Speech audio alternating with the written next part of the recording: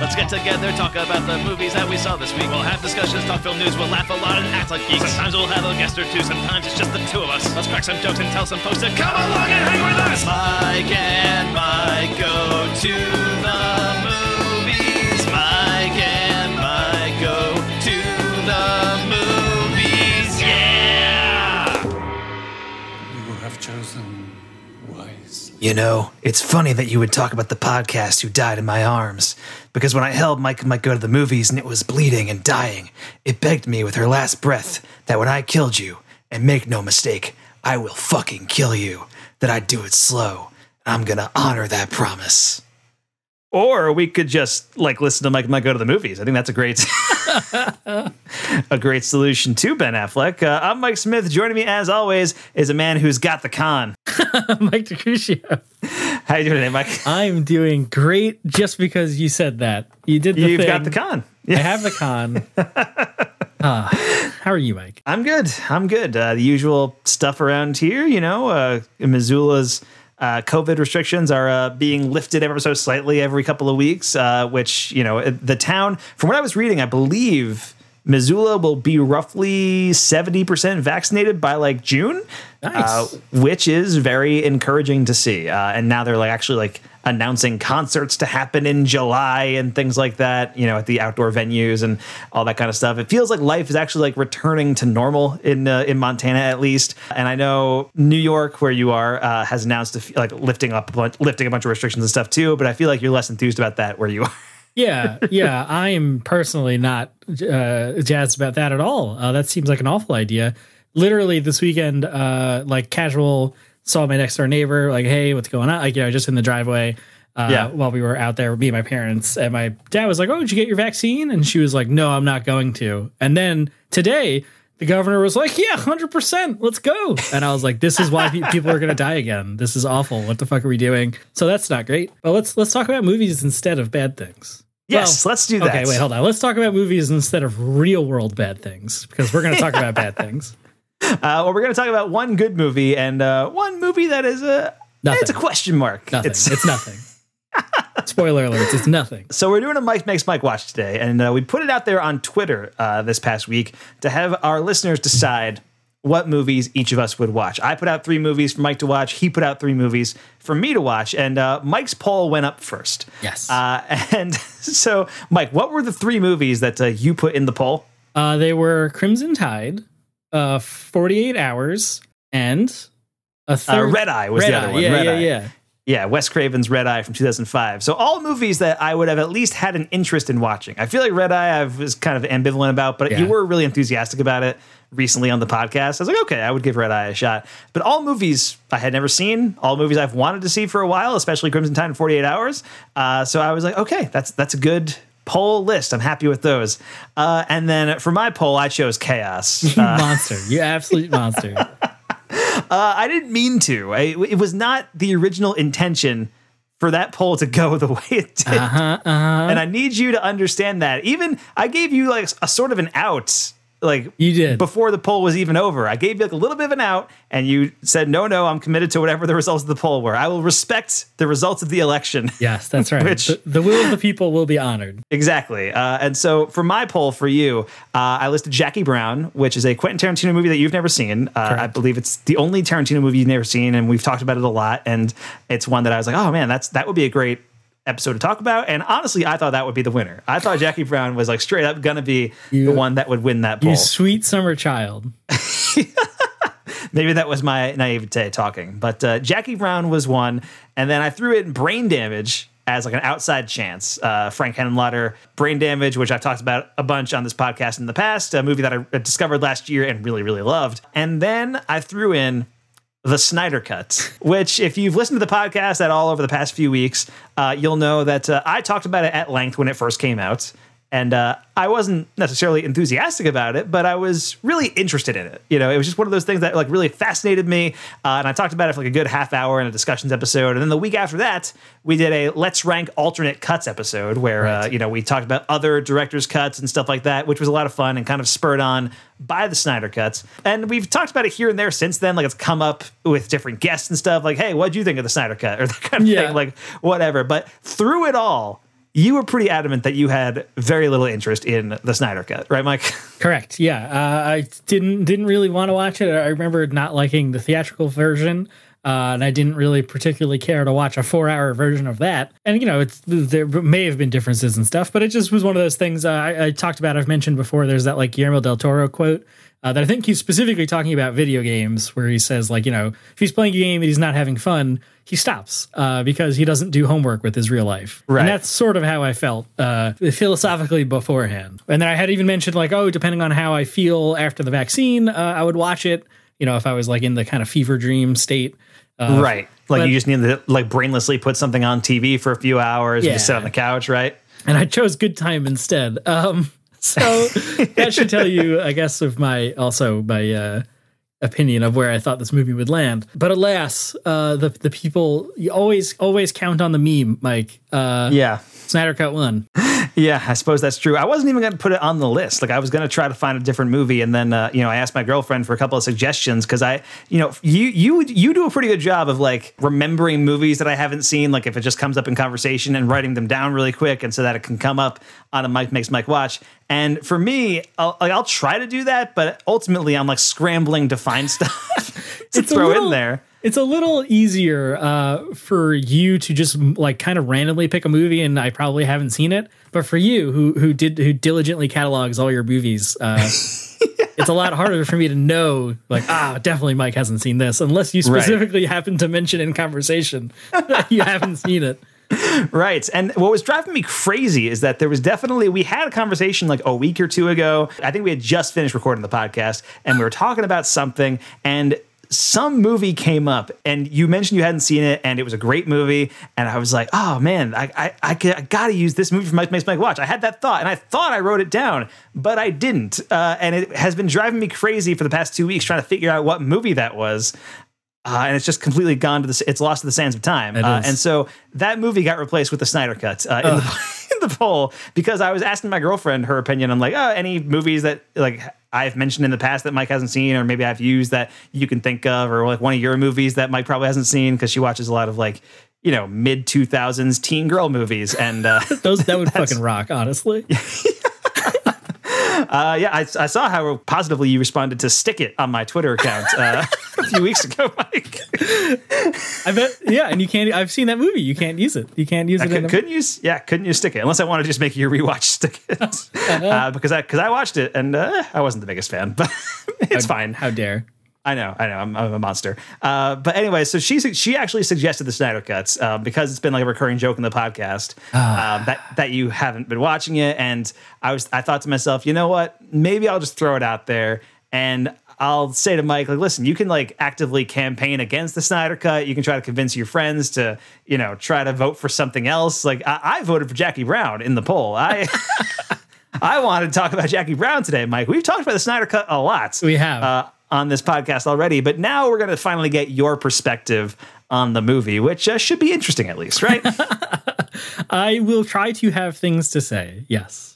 Fair enough. So today we're going to be talking about the Snyder Cut and also Crimson Tide, the Tony Scott 1995 movie with Denzel Washington and Gene Hackman. So yeah, we'll have at least one really fun discussion and one funeral dirge that'll be happening. And that will be, I think, the final word on the Snyder Cut on this podcast. God, please let it be no more. Don't turn this into. We can't replace the Joker intro. The Joker intro with a half-hour Snyder Cut discussion every episode. Please. You are correct about that. All right. So yeah, this will be basically our final word on the Snyder Cut, barring any future developments. Like if there's a Snyder Cut 2 or whatever that we got to make Mike watch. Yeah. Or something like that, which by all accounts seems like that's not happening, but you never know. I am very interested, by the way, in Zack Snyder's other new movie this year, which is coming out in a couple of weeks, Army of the Dead, which is coming out on Netflix. It's a zombie heist movie with Dave Bautista. Like, that sounds great. I'm in. Yeah. I didn't see any trailers or didn't watch any trailers, but people seem to really be into that idea, and I'm down. Okay, so this movie hasn't like poisoned the well of Zack Snyder for you, you're saying, Mike? Well, I mean, it's already the bar is so low. Right. But yeah, it hasn't. That seems really unique and fun and like interesting. So like at least there's that, you know. Yeah, fair enough. All right, so we're gonna get into Mike Makes Mike Watch in a second. First, got to tell everyone that all the theme songs you're gonna hear this episode were created by Kyle Cullen, who you can reach for your own podcast themes at kylespodcastthemes@gmail.com. And our logo was designed by Jacob Honeycutt, or at Jacob Honey on Twitter. Danielle Clark does our social media, and if you ever want to contact us, respond to something we did in the show, you can tweet at us at Mike and Mike Pod. So now let's get into some Mike Makes Mike Watch. I hope they choose right. Mike's watching Mike's movie. Picked for him specially. Whoa, it's just another night. Mike's watching Mike's movie. They vary in quality. All right, it's time for Mike Makes Mike Watch, and Mike, we'll let you choose first. Which movie would you want to talk about first, Crimson Tide or Zack Snyder's Justice League? I think let's do Justice League first, because I think the way we kind of try to do these, I always, when I pick, like, what would the double feature be? And I think ending the night on like a kind of like exciting, nail biting thriller kind of thing after this 4-hour movie would make sense. If you were to watch these two movies together, you would want to watch the hour and a half or whatever. I forget how long Crimson Tide is. It's about 2 hours. Yeah, just about. The 2 hours punchy one second. Yeah, fair enough. You sure you don't want to go and have the big excitement stuff first with Crimson Tide and then really dive deep into the Snyderverse right after that? And just immediately fall asleep with how boring Snyder Cut is. All right, so cool. Let's do Justice League first, starting right now.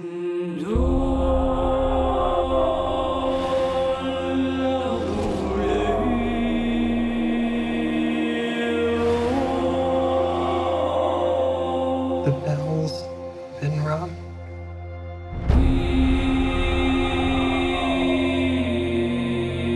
Out in the dark, among the stars, the god is dead.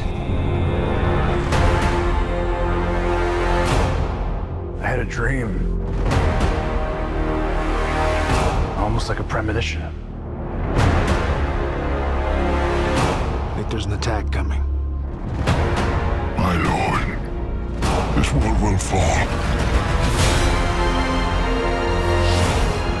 I need warriors. I'm building an alliance to defend ourselves. How do you know your team's strong enough?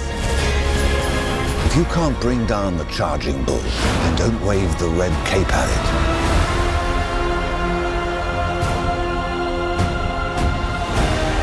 You were sent here for a reason. And even if it takes you the rest of your life, find out what that reason is.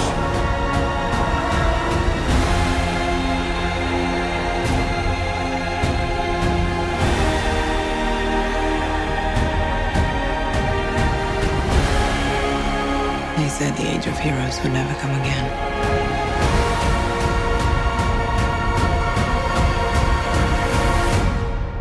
It will. It has to.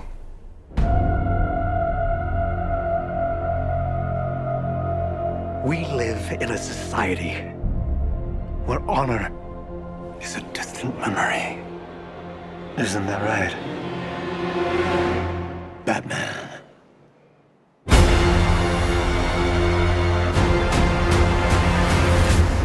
All right, that was from the trailer for Zack Snyder's Justice League, a.k.a. the Snyder Cut, the new director's cut of Justice League from 2017, fully directed by Zack Snyder this time. Of course, the history of Justice League was that Zack Snyder was directing it and then left the project after a personal tragedy, and Joss Whedon came in for uncredited reshoots and basically reshot 75% of the movie, and it became an entirely different thing. Yeah. So now Zack Snyder's Justice League, after a long, lengthy fan campaign, which got toxic at many different points, actually exists. No one ever thought it would actually happen, but it did because Warner Brothers needed content for HBO Max, and this fit the bill. So Zack Snyder's Justice League exists. It stars Ben Affleck as Batman, Gal Gadot as Wonder Woman, Henry Cavill as Superman, Ezra Miller as The Flash, Jason Momoa as Aquaman, Ray Fisher as Cyborg, and Kieran Hines as everyone's favorite villain, Steppenwolf.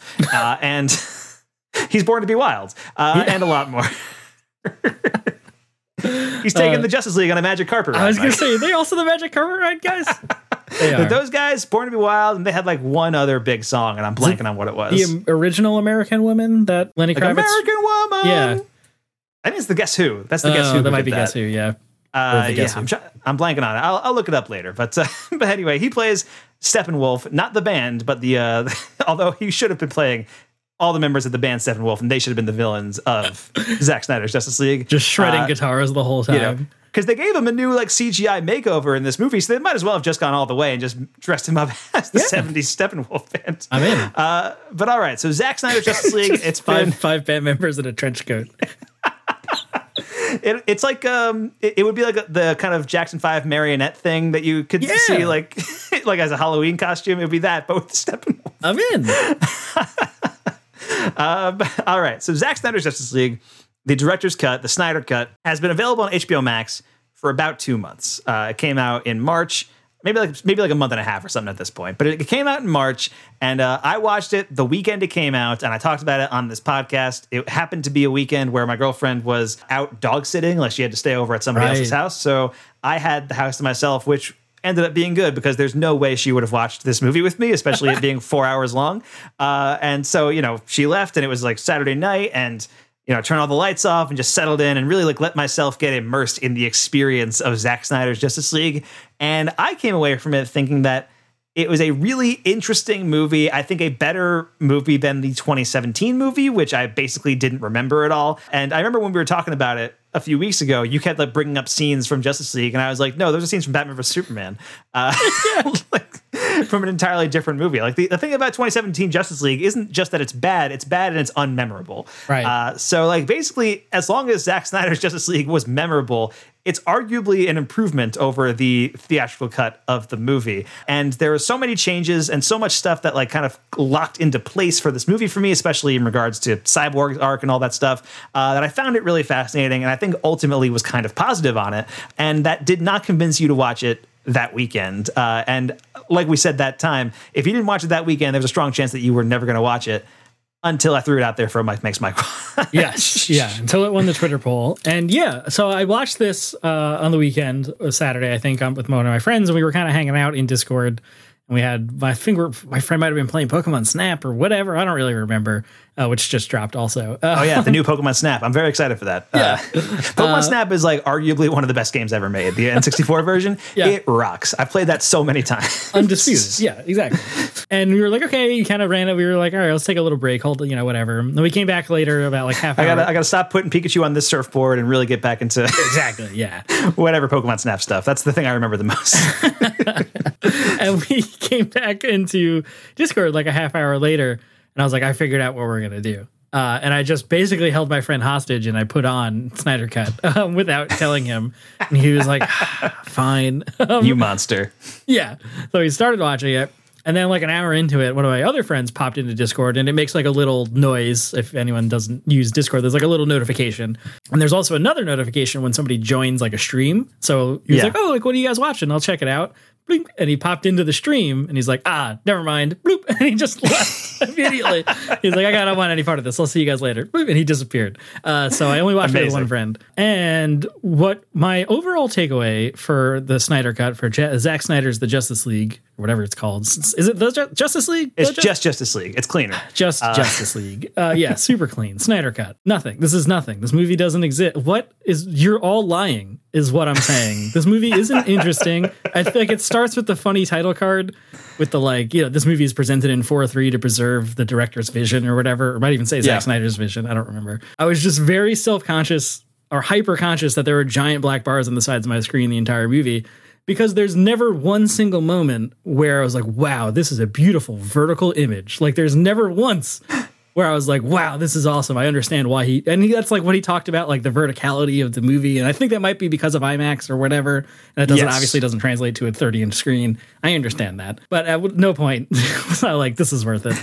Yeah, it is a strange choice to adapt something for IMAX that's going to a streaming service. Yeah.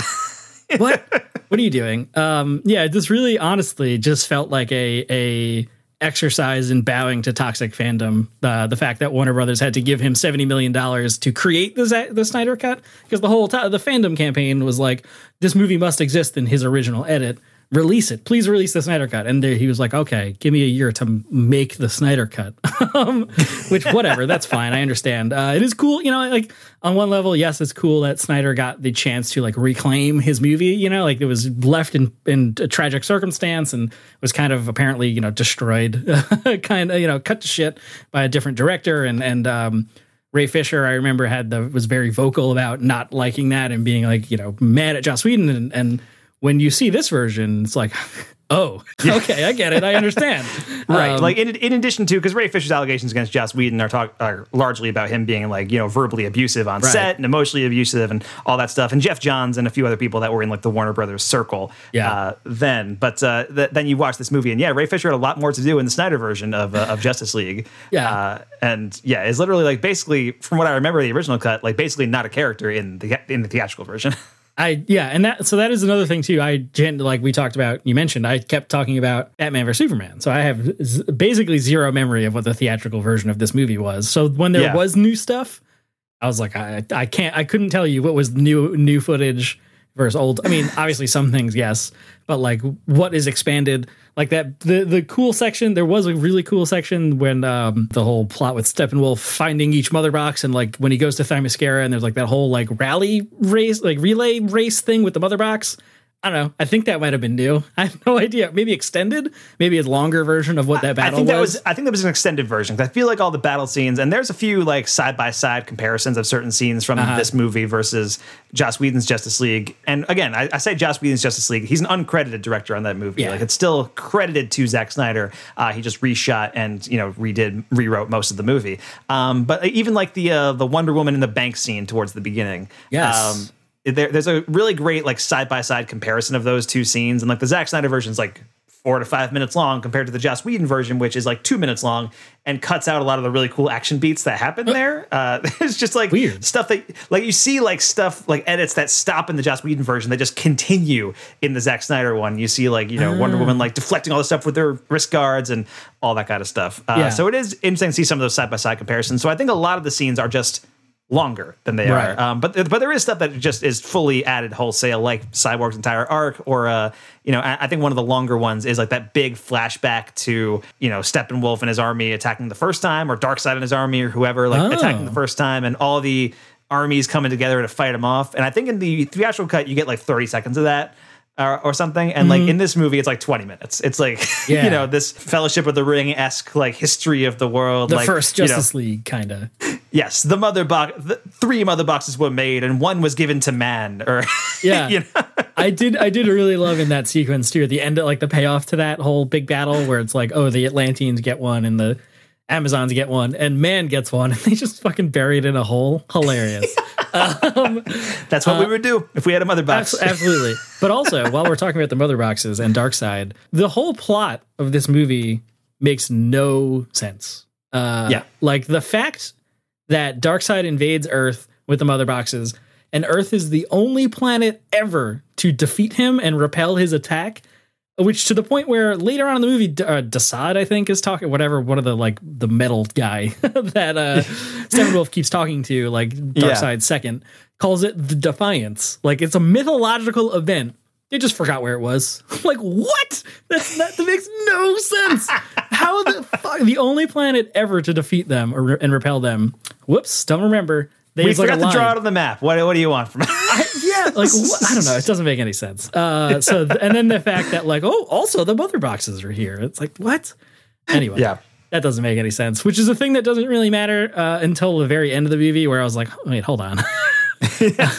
where I think it's when Steppenwolf says like, oh, the anti-life equation or whatever is on this planet also. And it's like, oh, yeah, like this is the only planet. Anyway, whatever. That was weird. But all the Darkseid stuff, by the way, is also not in the theatrical cut. Like Darkseid is completely. I think they were originally planning to, and then it just didn't happen, basically. Like, Yeah. you know, I think because they were originally going to make 2 movies and like split it in half, and then when that didn't happen because of the reception of Batman vs Superman, they cut Darkseid and made Justice League just about Steppenwolf, I believe. Right. Because I remember, I think it's the end of Batman vs Superman where Darkseid is like, they finally say Darkseid, or you see his whatever with the like post-apocalypse bullshit where Batman has guns, where like they kind of reference, like they wink at Darkseid being the villain, and then he doesn't show up in the next movie. It's weird, strange. But then he does show up in this one. So like, yeah, there are moments throughout this movie, like the bank scene is kind of cool. The big battle, like for Middle Earth, is pretty cool with all the gods and stuff. And there's some stuff like that like on its own is cool. But in a 4-hour movie, big negatives. Like, no, you don't get to have a 10-minute cool scene and then 2 hours of nothing, and then a 10-minute cool scene. Like, you know what I mean? It's way too long in between the stuff that might be fun for this to have been worth it in the slightest. So, like, I'll just say to the people that voted for the Snyder Cut, we live in a society. What is wrong with you people?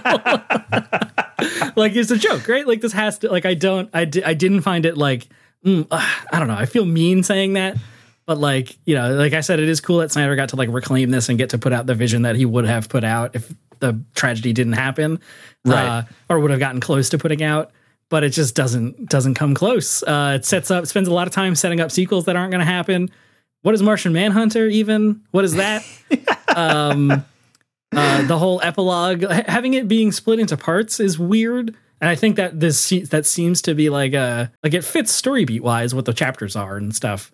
Yeah. But like it seems to sort of be like a concession to a long streaming movie that people would be able to stream it in chunks kind of thing. Yeah. Well, at some point they were saying that this, instead of being a movie, they were going to release it as a miniseries, like a 4 to 6 part miniseries, and then it went back to being a movie at some point, or with the Snyder Cut. With this version, with the Snyder Cut. Yeah, it is interesting that you mentioned that like Snyder got to do his original vision, because that's sort of how this is being sold as. But I don't think that it is that. Like, I feel like, you know, this is not the movie that Snyder would have released in theaters in 2017. You know, right. Like there's no way he would have been allowed to release a 4-hour superhero movie that was in 4:3 and, you know, had all this other like shit going on in it. And it would have been structured differently. It would have probably, like, I could see it maybe being 3 hours, sure, but a 4-hour movie is pushing it. Like, even like Avengers Endgame, like, is the longest Marvel movie, and that was about 3 hours. Right. And like, they probably are never going to get close to that runtime again for a long time. You know, they 20 more movies. But typically they go to like the 2.5 hour mark, and that's like the max you go for a superhero movie. And then Endgame got like the special, like, okay, this is the end of the era kind of thing. You get an extra half hour kind of deal.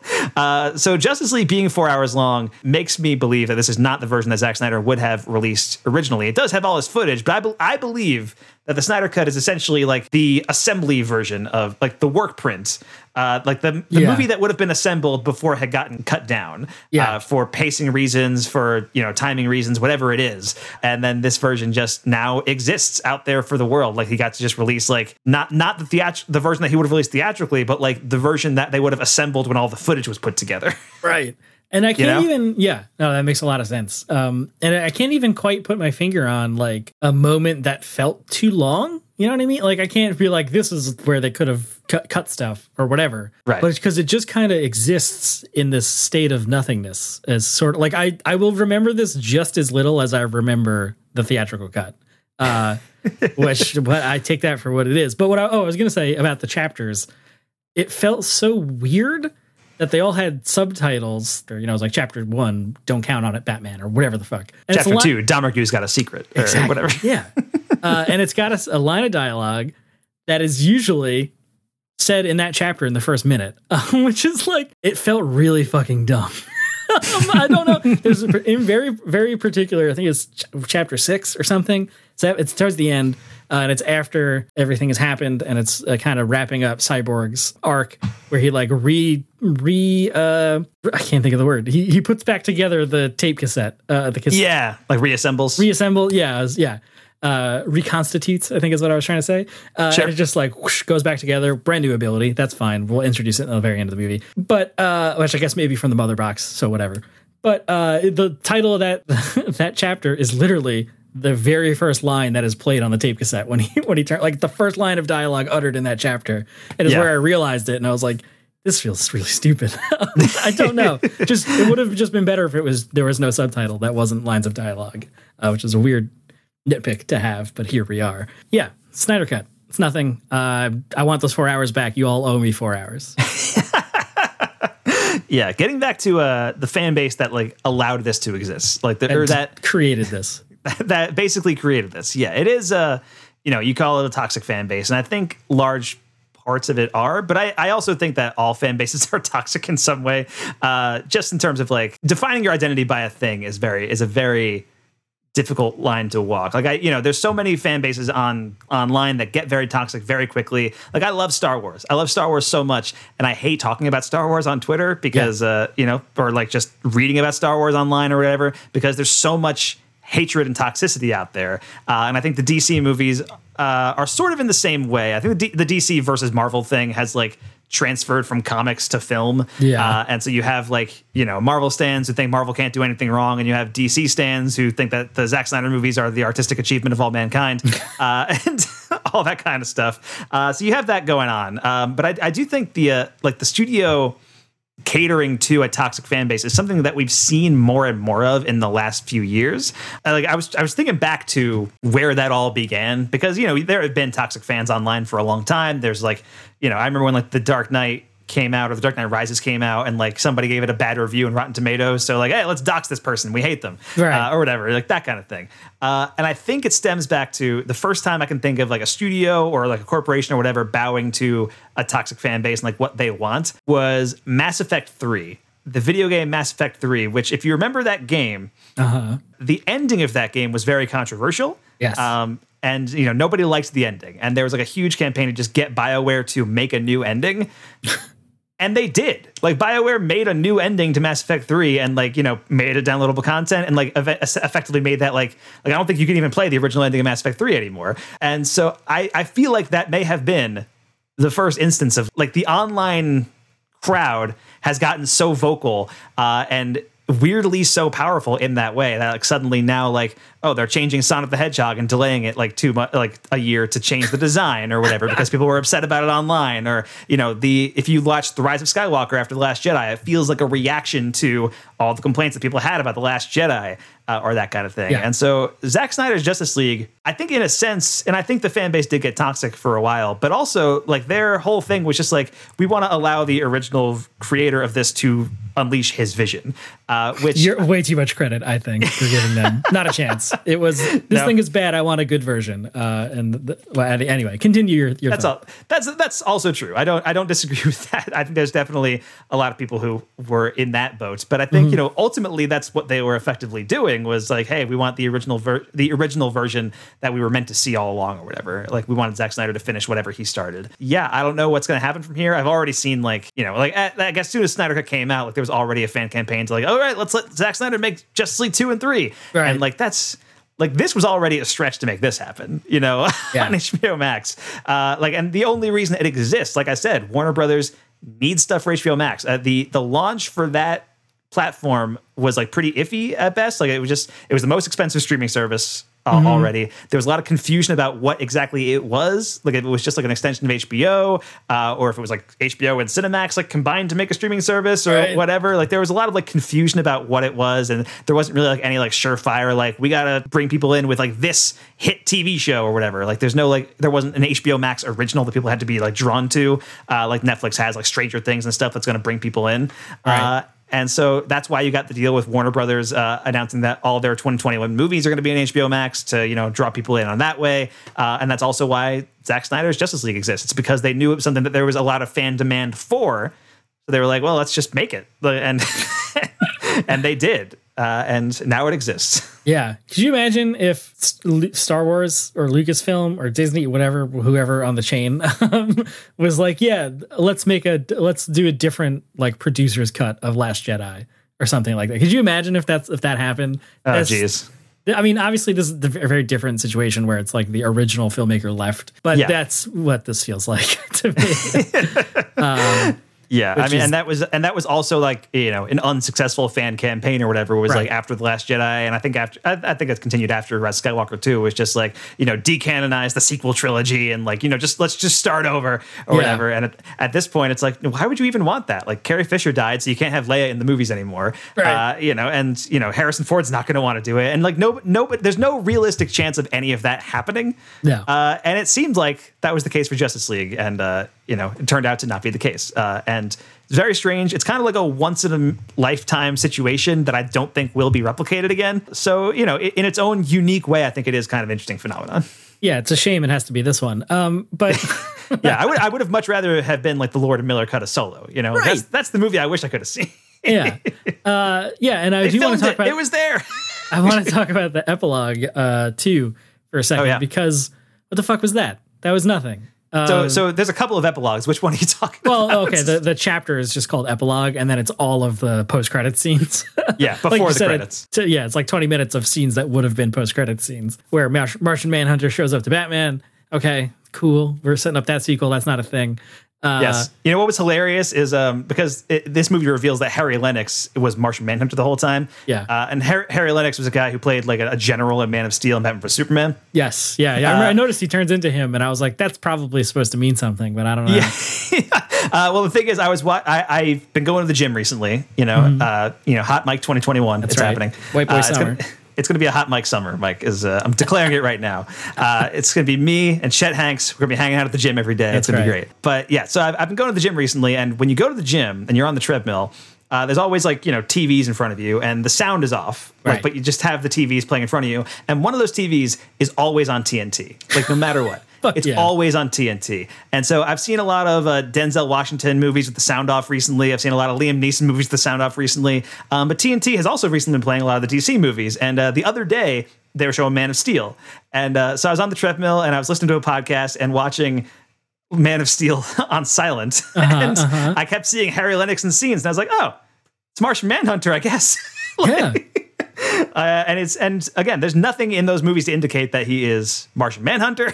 Which and you said who is Martian Manhunter, so I'm guessing you're not even familiar with the character. I at all, mean, right? no, I do. I like in a very passing cultural osmosis way. I know who Martian Manhunter is and what he does. Okay. But like, where's he been in all the other movies? What is this? Doesn't make any sense. So yeah, God, if you had more to add, go ahead. Yeah, well, it is also so weird when Martian Manhunter first shows up in the Snyder Cut because it's the scene immediately following. So it's like Martha Kent, Superman's mom, Diane Lane, Hart, and also Amy Adams, Lois Lane, two different Lanes, the actress and the character. Very weird. But anyway, Diane Lane, Amy Adams, they're together and, they're in Amy Adams' apartment. And this is also one of those things I saw side by side of with the original cut of the movie. Because in the original version of this scene, Lois Lane is in the Daily Planet and she's like in a big bustling workplace. And like, there's like jokes that are being cracked here and there. And, Diane Lane like waves off like, oh, I lost the house, but whatever. And in this version, it is this very somber scene where Lois like hasn't left her apartment in weeks and hasn't been to work in a long time because she's still mourning the death of Superman. And this is like Martha Kent's approaching Lois and being like, you got to get back out in the world, like, and yes, I lost my house. And it's like this really like tough moment for the both of them, and it's a really like it's a nice scene. And then it's immediately undercut because as soon as Martha Kent leaves the apartment, she transforms into Harry Lennox and then transforms into Martian Manhunter. Yeah, the other way around. Martian Manhunter first, and then Harry Lennox. Okay. Yes. It was actually, so Martha Kent didn't visit Lois Lane at all in that scene. It was Martian Manhunter pretending to be Martha Kent, encouraging Lois to get back to work, I guess because like she plays a key role in whatever future endeavors are happening or whatever, because that's what they're hinting at towards the end, right? Right, yeah. It talks about Batman has the vision where he says like, oh, Lois Lane is the key or whatever. And then also it seems to be that's what they're talking about when he's talking to Joker, and Joker's like, you had to let her die or whatever kind of thing. It's like, seems to be that's their fault. Right. And so in that future, Lois Lane and Harley Quinn both dead. Right. And also Deadshot. Is that his name? No. Deathstroke. Deadshot is Will Smith's character from Suicide Squad. Right. They're all the same. Super Assassin Man is there. And I forget who else. Cyborg. Yeah, it's Deathstroke immediately following the other post-credit scene where he's like hired to kill Batman or something. He's introduced. Yeah. Yes, he's introduced to kill Batman, and then the next scene is that like future nightmare sequence where Deathstroke is part of the team.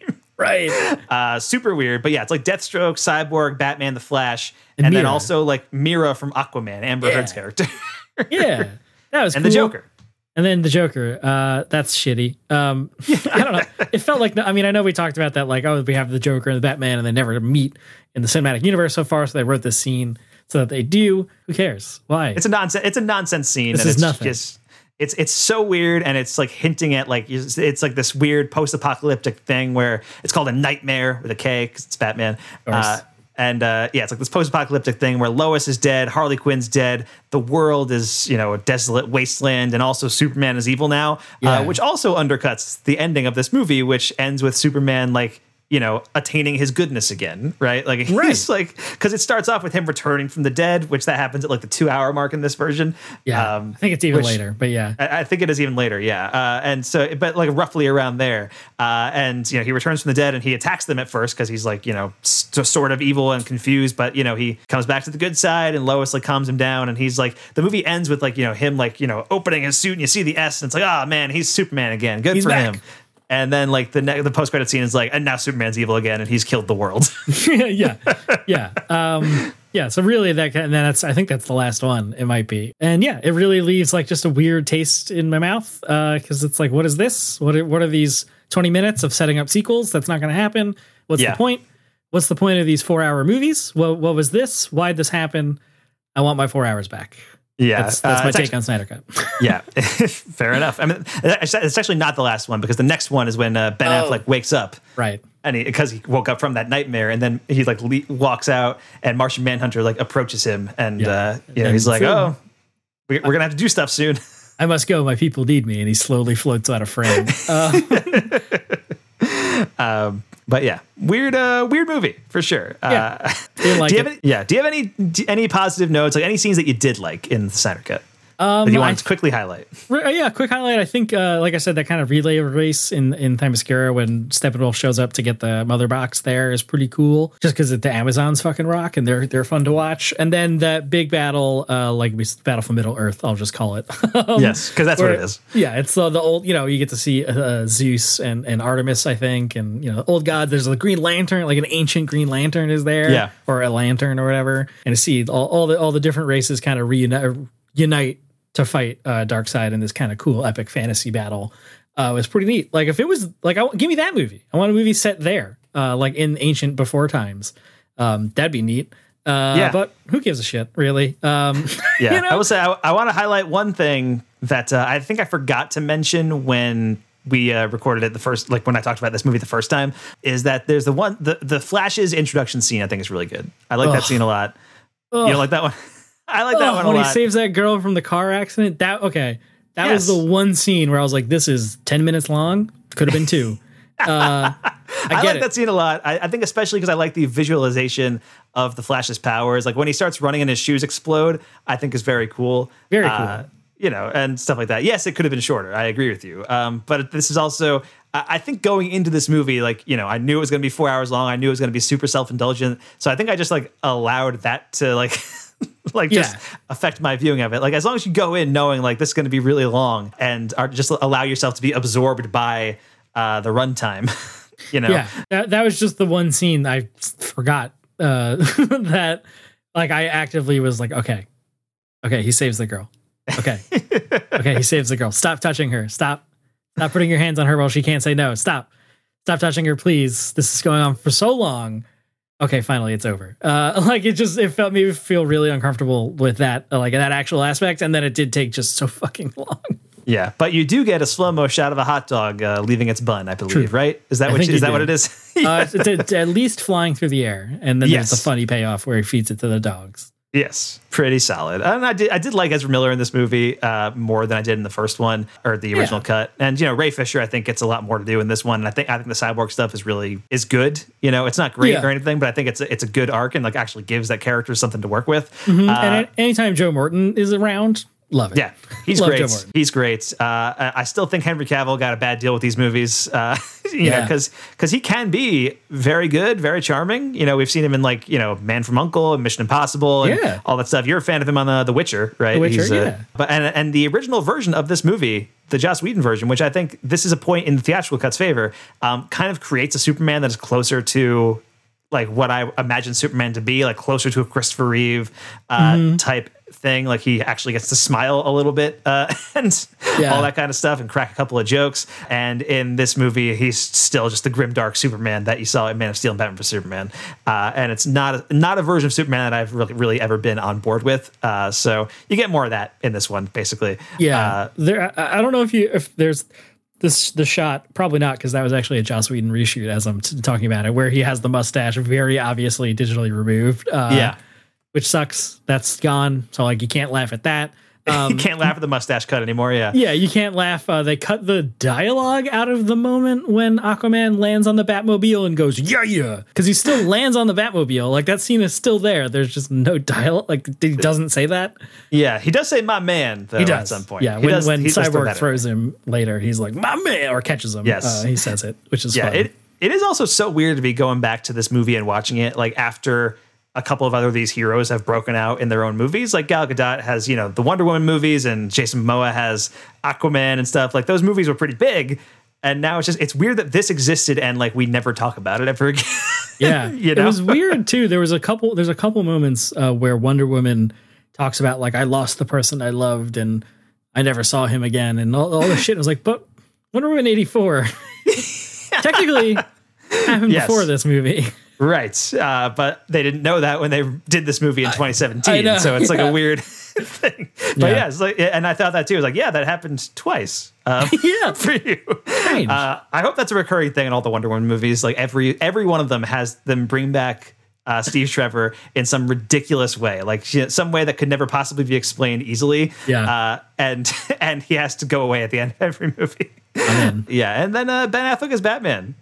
I feel like there's been a cult of people who are actually like genuinely appreciative of Ben Affleck as Batman that like really enjoy that, like his portrayal of the character. Fucking nerds. I've never really felt it. Like I've never really been the hugest fan of Ben Affleck as Batman. I think he's fine in the role, I guess. I do like his rapport with Jeremy Irons. Yeah. As Alfred, they're solid together. But like I think, you know, him as Batman, he's okay. He's fine. Yeah, it's like whatever. Like so much of this, my reaction to this movie is like, yeah, this is nothing. There's not like I don't feel strongly either way, other than that I'm mad it wasted 4 hours. But yeah, I did remember too getting angry the first time, or not angry. That's a strong thing, but thinking it was very silly that like when he's in the bat suit, he's got this vocal thing going where like not even is he doing a Batman voice, but like his voice is modulated, but his mouth is exposed in the like what? Doesn't make any sense. Yeah, it's a silly movie. It's a silly movie. You know, part of me, I am apologetic that you had to watch this, Mike, because once again, I wasn't even going to put this into the list, into the poll, and it kind of just happened last minute, and then it won somehow. The Snyder fans won out. You're not gonna. I was just following orders. Your way out of this, Mike. You're right. This is entirely on me. And I am also well aware that you can now use Mike Makes Mike Watch for any kind of revenge watch sometime in the future. Like you can make me watch anything. Oh my God. It's definitely, the ball's in your court now. So we'll see. We'll see how that goes. But all right. I think we've talked about Zack Snyder's Justice League enough for several podcasts. I got my half hour in. That's enough. You got your half hour in. I did my half hour a while ago. So I think we finally closing the book on the Snyderverse for good this time. Unless and opening the book of Saw. No. I've been watching the Saw movies, Mike. That's a different episode. We'll come back to that. I have opened the book of Saw. I've watched the first 5 Saw movies in the last couple of weeks, and I watched 3 of them yesterday.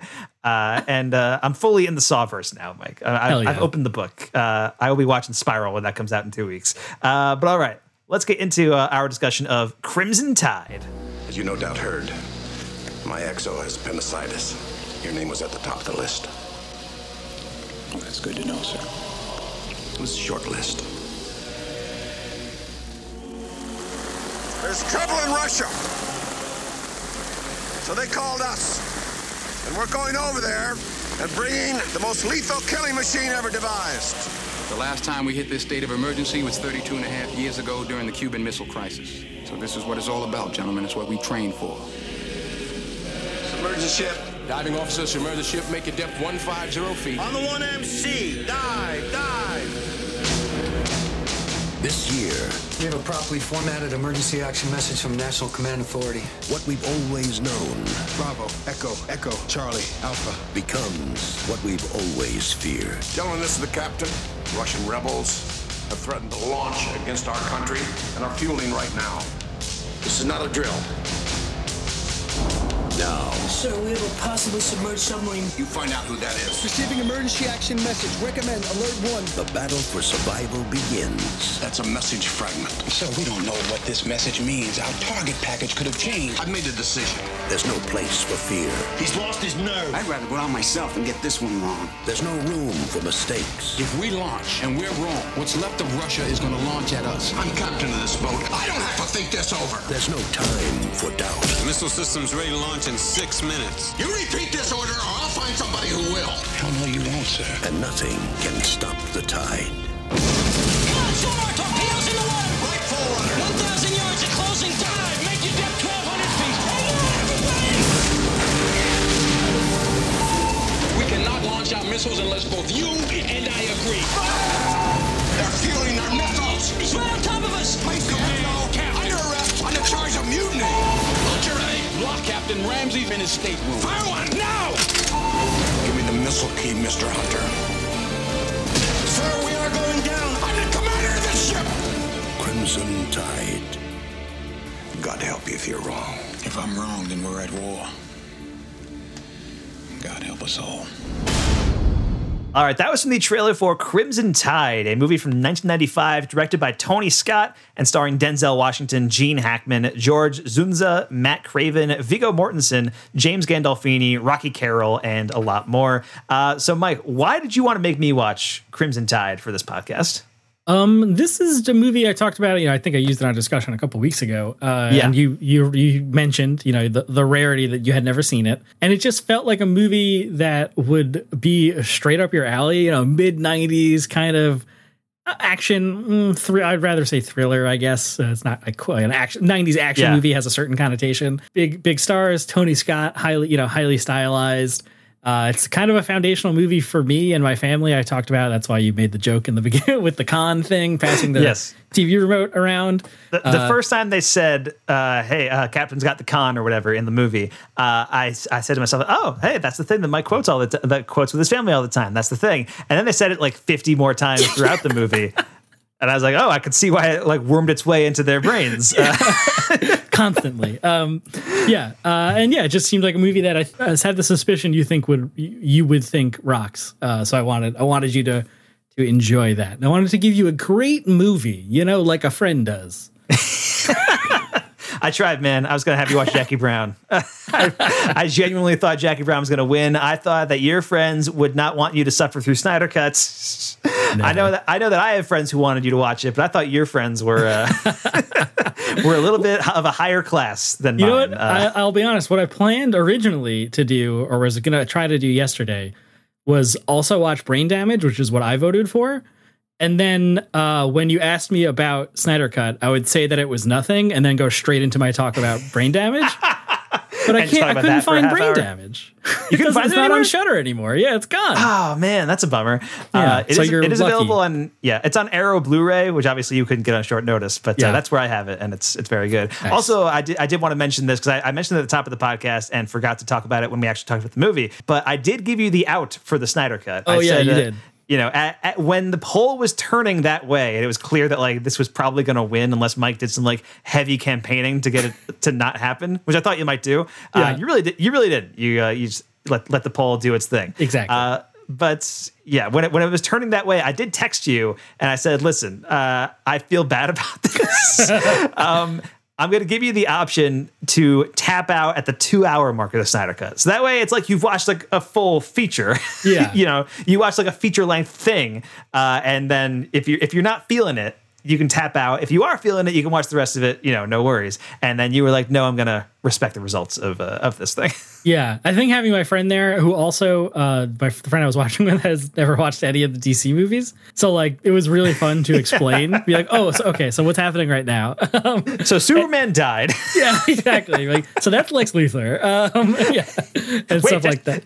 Lex Luthor's Jesse Eisenberg? Yeah. What? Okay, wait. Yeah. No more Snyder Cut. Well, tell me about your reaction to Crimson Tide. You didn't even get to talk about the Granny's Peach Tea, because that was in a different movie. That's right. But Crimson Tide rules, dude. It's great. Fuck yeah.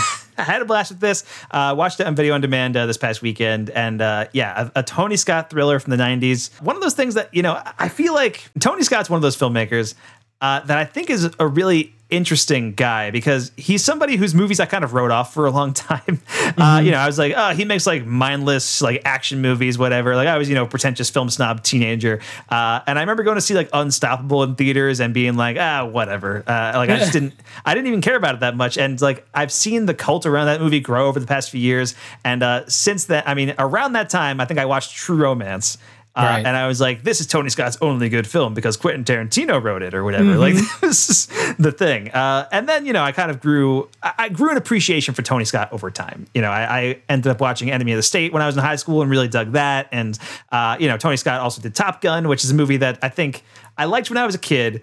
And then like it became uncool to like Top Gun. Just one of those things where like, it's this cheesy 80s movie, whatever. And so I kind of went through a phase where I didn't like Top Gun that much. I haven't seen Top Gun in a long time, but I am genuinely stoked for Top Gun 2 with Tom Cruise coming back. And so I will probably rewatch Top Gun at some point. But Tony Scott has a lot of very good movies to his name. He worked with Denzel Washington a lot. And that's probably like his biggest collaborator over the years. And Crimson Tide might have been their first movie together. I think that's definitely possible. But they also did like, I think they did like Man on Fire, and I think Deja Vu was also them, and they Taking a Pelham 1, 2, 3, the remake, and Unstoppable, which ended up being Tony Scott's last film. For those who don't know, Tony Scott killed himself after a cancer diagnosis. He was like terminally ill, and so he jumped off a bridge, and it was a very shocking moment. And I remember that being, honestly, that was the moment when that happened, and I was shocked by it, and I was like looking through Twitter, and like I saw so much appreciation for Tony Scott and some of his movies, and I saw a lot of love for True Romance, saw a lot of love for Crimson Tide, and I was like, okay, maybe this guy was like a better filmmaker than I ever gave him credit for. And he's also the brother of Ridley Scott. Right. And I think what's interesting about Tony Scott is his movies are so different than Ridley Scott's movies. Because Tony Scott makes very wild, like energetic thriller movies. That's like his wheelhouse, and he did that really, really well.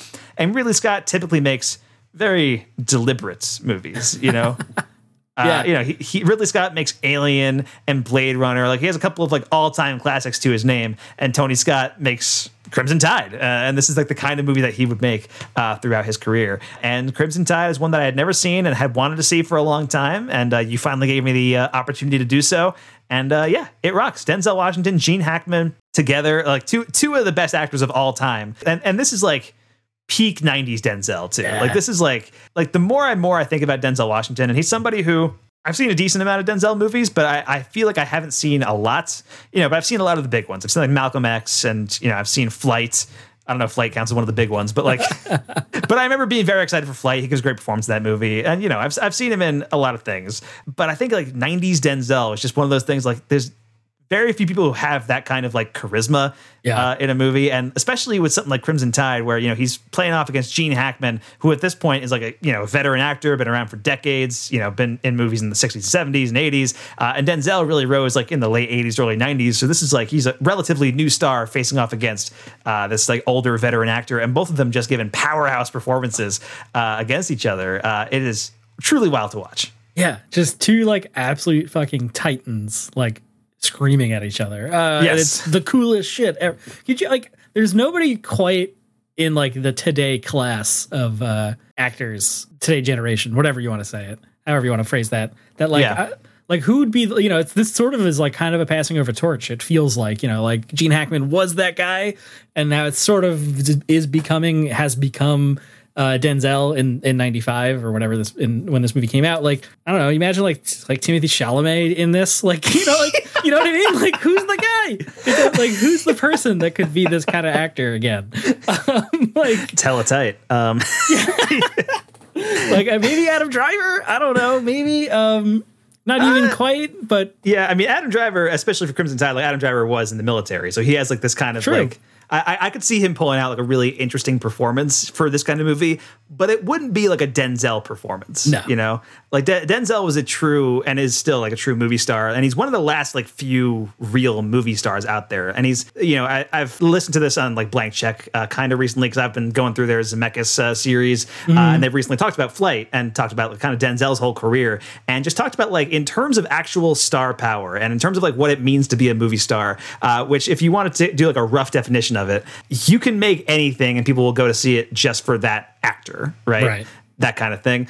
Denzel, especially in his last like 10 years or so, has made a lot of like okay to mediocre movies that are elevated because Denzel is in them. You know, he was most recently in The Little Things, right? Or The Littlest Things or whatever it was with Jared Leto and Rami. You watched this movie, Mike, like 3 months ago.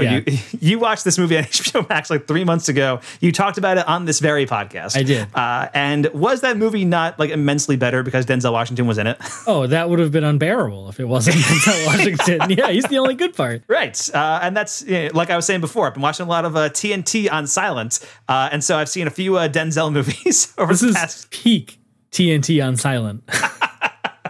I have not seen Crimson Tide on silent, thankfully, because I was able to watch it, fully immerse myself in it with this version. But I was on the treadmill and on silent, Fallen was playing.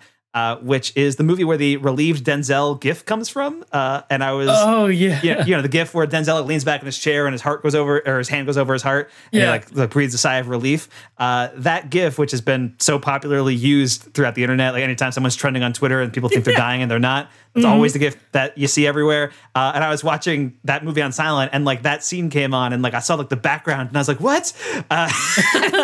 Fell off the treadmill and everything. Exactly. You know, he's with John Goodman in that scene. Really? Which is wild. Yeah. On the opposite side of that GIF is John Goodman smiling. That's cool.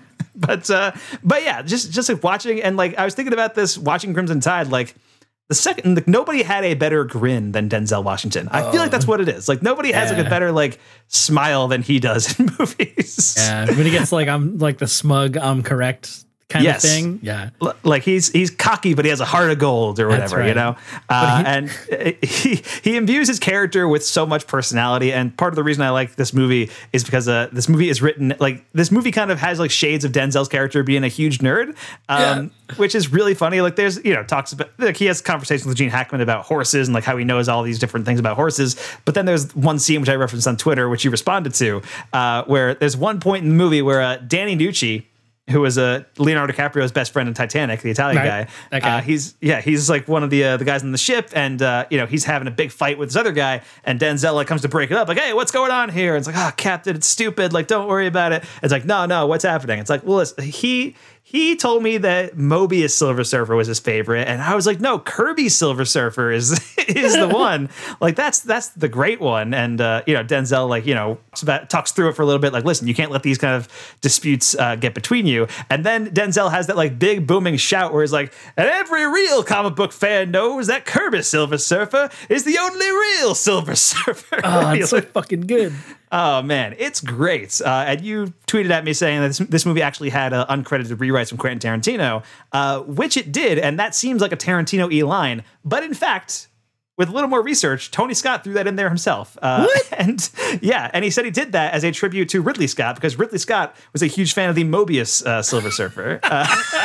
That's awesome. I had no idea. This is like an actual fight they had at some point where Tony Scott was like, the Kirby Silver Surfer is the real one. And apparently he actually, the reason this came out is because he talked to Mobius about it. Gerard is the guy's actual name, the artist who drew those Silver Surfer comics. And he talked to that artist, and the artist was like, in a way, this is like the best honor I could have received to get immortalized in this submarine movie with Denzel Washington and Gene Hackman. That's fucking awesome. Crimson Tide might be a perfect movie. It is very, very good. So the plot of this movie is that war going on, like, it's post Cold War. And there's this dispute going on in Russia, and the U.S. sends like a submarine out just in case. Just in case. I like the opening intro is like, there are the three most powerful people in the world are the president of the United States, the president of Russia, and the head of a nuclear submarine. Yeah. Awesome. which sets the tone for the movie. And so the U.S. sends their sub out to Russia, and like if Russia makes a move, the U.S. is like designated to launch an attack, basically. And so Gene Hackman's like the head of this submarine. He's the captain. Denzel Washington's like his number 2. He gets hired at the beginning of the movie, and he's like the new lieutenant commander of the ship. As the movie goes on, their communications break down, and they're not exactly sure what they're supposed to do. And so Gene Hackman's like ready to fire on Russia, and Denzel Washington's like, no, we need to avoid war at all costs. And it's about like the mutiny in the ship and like how like those two things are clashing with each other. And so this movie is an action thriller that is about not firing missiles. Yeah. And I thought that was really fun. And just the way it like ratchets up that tension, like, oh man, are they going to fire the missiles? Are they not going to fire the missiles? Is Russia firing missiles right now? Like all that kind of stuff it's really great. Yeah. The whole thing, like they get the launch order, and before they can get the follow-up verification, the radio breaks. Like, because they're also being torpedoed or depth charged or something. They're being attacked. I forget. And that's what the whole crux of the movie is about. The, you know, Denzel as the officer commanding whatever, the second in charge, mutinies Gene Hackman to prevent them from launching. And it all falls on Viggo Mortensen's shoulders because he's the weapons guy that has to give the final order. And then that like kind of rookie no-name scrub guy has to fix the radio in time. And it's just constant. Like everybody is in a full flop sweat and screaming and smoking cigarettes in a submarine, which is wild. Yeah. And I love too. It's like just like absolute on 11 every screen. The text on every screen is projected on everybody's face, and like that Tony Scott aesthetic is just that awesome. very like frantic camera work, always like quickly moving and stuff. It's really, really great, and they're like really effectively done in this movie. And then the cast surrounding Denzel and Hackman. I mean, like you said, Viggo Mortensen's in this movie, which is years before Lord of the Rings. And it's very cool to see him in this. And James Gandolfini is also in this. And I have been watching The Sopranos a lot over the past year. I'm actually almost done with the show. I haven't updated anybody on my Sopranos watch in a while on this podcast, but I'm about to finish season 6A, so I've got like 10 episodes left of The Sopranos to go. Yeah, I started this in March 2020, and I'm almost done over a year later with the show. But it's great. People should watch The Sopranos. But it was really fun to like go from The Sopranos and then see like James Gandolfini a few years before The Sopranos came out as like the supplies officer in this movie, who's like sort of like working for Gene Hackman, like he's on Gene Hackman's side in the whole conflict and stuff. And he's like rallying everybody together to go against Denzel Washington. Yeah, and Steve Zahn is in it, I think. It's like it's got a couple lines. Steve Zahn, Rick dies. Schroeder. Oh, he's the guy that gets his head like exploded. Oh shit! Yeah, remember after they sink to the bottom? I think like something happens. Yeah. And he's like trying to turn a valve, and like the pipe bursts, and he gets hit with the plate off the end and dies. Right. Gnarly. And I think Ryan Phillippe is in it. Yes, he is. Okay, it is him.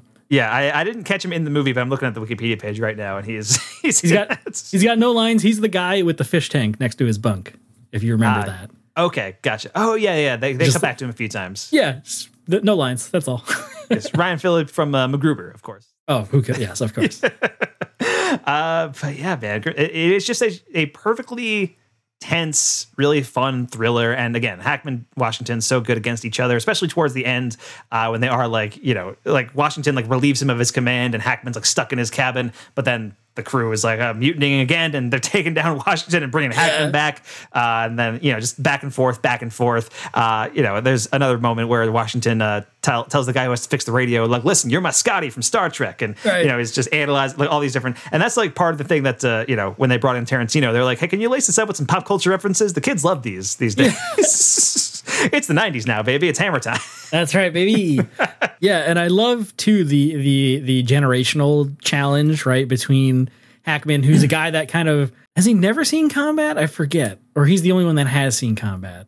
I feel like he plays him as somebody who has seen combat, and Hackman at this point probably like in his 60s or something, 50s or 60s, like he's older. So it wouldn't surprise me if he was like a Vietnam veteran or something like that, or that probably would have been the era, I guess. Right. But yeah, just that whole general like shoot first, we'll figure it out later kind of thing. Versus there's that scene where like the officers are having dinner and he asks like kind of philosophical questions to Denzel's character. And I forget I think that's the wiser choice to have never fired or shot or whatever. He's got that like quote from some philosopher about not going to war, yet he's on a military nuclear submarine, Right. To help them avoid going to war, essentially. That's like his whole philosophy. And I like there's, they're at odds throughout the entire movie, but there's also a mutual respect between the two of them, which is really great. And I think, you get that a lot at the beginning where, he hires Denzel Washington and, the submarine's going down for the first time and they're like watching the sunset and like chomping on their cigars. And, Hackman's like,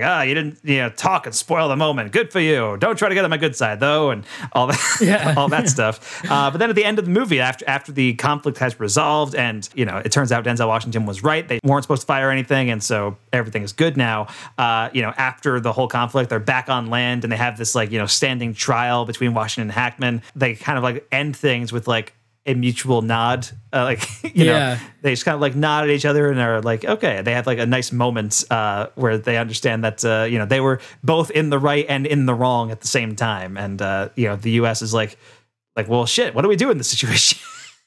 He kind of admits, because there's also so there's the generational thing, which I tweeted about this because I felt so smart when I caught onto it. And it's very obvious with the different stopwatches they use.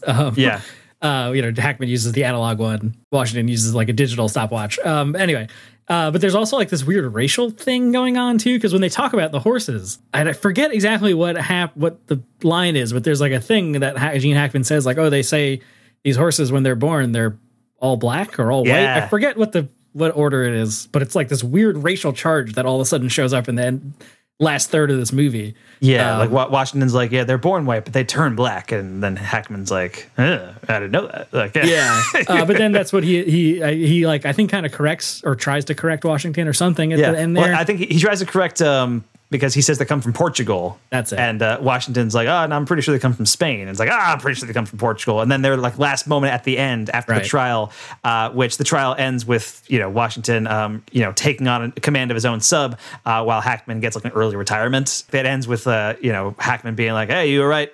They come from Spain. And then the movie ends. They go their separate ways. Roll credits. Yeah. That's what I was gonna say. It's a really cool like moment where they kind of old man yells at cloud, admits that he was wrong. Exactly. And that is like that moment of like passing up the torch kind of thing, like you said. Like it just feels like, oh yeah, this great esteemed actor is passing on the torch to this younger esteemed actor, and it's pretty awesome. Tony Scott's next movie after this might have been Enemy of the State, actually. I think his 90s period was he had True Romance, Crimson Tide, Enemy of the State all in the 90s. Like that's a pretty solid run of movies right there. I think Days of Thunder is also a Tony Scott movie. I don't know. Never seen that one. Enemy of the State would be around here. I think that's like 97, 98. So yeah, that's 98. Sense. Yeah, which was another staple in the DeCrescio household. Big Tony Scott fans. You guys. Another Gene Hackman sort of conversation spiritual sequel. It's really weird. Yeah, Gene Hackman with Will Smith, a movie that I have not seen since high school, but a movie I really, really liked. That's just a really cool technically thriller. You've seen it, but I'm just going to write it down just in case, just in case you want an excuse to watch Enemy of the State again. Basically. But yeah, man, Crimson Tide. It is very, very good. I think a really just solid, economical, really fun thriller. Incredible performances from Washington and Hackman. Cool direction by Tony Scott. A relic of the 90s that more people should talk about. I also do like at the end of the movie, and I remember the Slash Filmcast was talking about Crimson Tide kind of recently. I mean, I say recently, but I'm like 5 months behind on my podcast. So this was like a little while ago, but it was recorded sometime in 2020. And, the Slash Filmcast sort of faced with a similar problem that we did for a while where, they didn't have anything to review because there was no movies coming out for 2020. So they were just like talking about whatever. And they ended up talking about Crimson Tide for a little bit. And I think Dave Chen on Slash Filmcast mentioned that, the ending of the Crimson Tide is the ending message at the very end is meant to be very reassuring, which is like, the U.S. after this date will no longer allow submarine captains to, do like launch nukes on their own. Now they got to go through the president of the United States. And like at that point, I was like, oh, this is the mid 90s. This is a very reassuring statement to say. But like watching it in 2020, like Donald Trump is the president. It's like, oh no, like you're watching. Yeah. What have they done? That's amazing. Which is a pretty funny way to look at the movie now. But yeah, I think the movie really holds up. I think it's a really great action thriller thing. I really don't have like that much to say about it other than it was really cool. Yeah, it's just really fucking exciting somehow. Yeah. It's just dudes arguing on a boat, and it fucking rocks. There's a submarine underwater for a while, and I think it would make a really great double feature, I think, with The Hunt for Red October, which also a submarine movie, but that movie is a much more like prestige submarine movie, I guess. Like that's a movie that feels like, you know, it's attempting to be a larger thing, whereas Crimson Tide is like, this is a cool thriller. And so I think if you watch like Hunt for Red October first and then cool it down with Crimson Tide, that would be a really fun like submarine double feature. Hell yeah. I can get on board with that. And I feel like I probably have done that many times on TNT. On silent while you're running the treadmill on the gym. Exactly. Yeah. And a fun detail that took me until literally the last time I watched it, that the movie is called Crimson Tide because the boat is the USS Alabama. And the Alabama University, College of Alabama, whatever, their college football team from Alabama is the Crimson Tide. Oh, okay. We did it. We did sports. Colin, you're welcome. He's been waiting for so long to get a sports thing in there. All right. So any other thoughts about Crimson Tide, Mike, before we start wrapping this up? No, I'm really glad that you really enjoyed it. And I love this movie and kind of want to rewatch it again. And now, Mike, finally, you have the con. I do have the con, and the captain has the con, and he has the con, and she has the con. Everybody's got the con on this boat. Everybody's got the con, so why don't you? Anyway, all right, so that's Crimson Tide and Zack Snyder's Justice League, movies that are equally great. No, it's complete and opposite ends of the fun time spectrum. Yeah, at least for Mike DeCrescio. I think Zack Snyder's Justice League is more interesting than he's giving it credit for, but you know, Crimson Tide, though, both in agreement. It's really good. Yes. Highly recommend. Cool, 1995, Tony Scott thriller. And there are, you know, blanks in the Tony Scott filmography that I should fill in because he was a really good filmmaker, you know, and one that, you know, I think if Tony Scott was making movies now and like making the same movies and putting them out, like each of his movies would be considered like, oh my God, this is incredible, because they would be like, they're so markedly different from the kind of movies that get made today, you know, in terms of just like having like, oh, well-crafted thrillers for adults. These are rare now. Right. You know, like mostly it's superhero movies now. So it would be nice to have some Crimson Tides thrown in there once in a while. Exactly. Break up the monotony with a mutiny. And I just actually bought his first movie, Tony Scott's first movie, from the Warner Archive 4 for 44 thing, which I forget what it's called. The Hunger, which Hunger. I also bought on Blu-ray at the Warner 4 for 44 thing, which stars David Bowie, I believe, right? Yeah, and it's like a vampire erotic movie. Yeah. So that'll be really fucking cool, and I've heard not in line with any other movie he's ever made. So definitely interested to check that out at some point. Nice. All right, so I think that's going to be it for this week's episode of Mike Might Go to the Movies. Mike, where can we find you online this week? You can find me at MD Film Blog on Twitter and Letterboxd. And if you'd like to donate to support the show, you can do that at our Ko-fi page, which is ko-fi.com/Mike and Mike Pods, plural, because we have 2 podcasts. Yes, we do. And you can find me online at M Smith Film Blog on Twitter, Mike Smith Film on Letterboxd, Radio Mike Sandwich on Instagram. Thank you so much for listening to Mike Might Go to the Movies. I'm Mike Smith. That's Mike DeCrescio. Don't forget to rate and review the show on Apple Podcasts or any other podcast app. If you want to contact us, you can hit us up at Mike and Mike Pod on Twitter. You can find the rest of our podcasts on Rapture Press, alongside the Totally Original Geek News Podcast, which is a podcast about all kinds of comic books and movie news and all that good stuff. So for our next episode, we are bringing back returning guest of the show, Vin Craig, who has been on many, many times in the past. But this time, talk about a movie that he's in. Yeah, Shoplifters of the World was released on video on demand, I believe at the end of March, or like beginning of March, sometime in March. It's been out for a few weeks now. Yeah. Vin Craig is in it. He's not like a major role or anything, but he is definitely like, you know, he's prominently featured in the trailer, which is very cool. And so we're going to talk to him about the movie, kind of get some behind the scenes insight on the making of it. I think it's going to be a lot of fun. I talked to Vin today a little bit, and he also showed me that he's in a new Owen Wilson movie, which is wild. It's a movie where Owen Wilson plays a character similar to Bob Ross. It's like inspired by Bob Ross. It's called Paint. Interesting. It's called Paint right now. And I don't know if that's a working title or anything. But I had heard about that movie, like, you know, being made, and it's filming in New York. Vin happens to be in it. Don't know what his role is, but we'll talk about it with him next week. Nice. So that should be really cool. I told him this is his like backdoor way to getting into Loki season 2. That's right. Wouldn't that be wild if like one of our friends was in the Marvel Universe? Wouldn't that be great? That'd be the fucking coolest. Yeah. That'd be the wildest. So yes, fingers crossed that happens. I mean, that's a long shot, but you never know. But anyway, Vin Craig, Shoplifters of the World, talking about that next week. In the meantime, The Complete Works is back to covering Nicolas Cage for the time being, and this week we're releasing our episode on Color Out of Space, which is a very fun movie that we like a lot. Yeah, we talk about it for a very long time. Yes, we do. And that's the end of this week's episode of Mike and Mike Go to the Movies. We'll see you on the other side.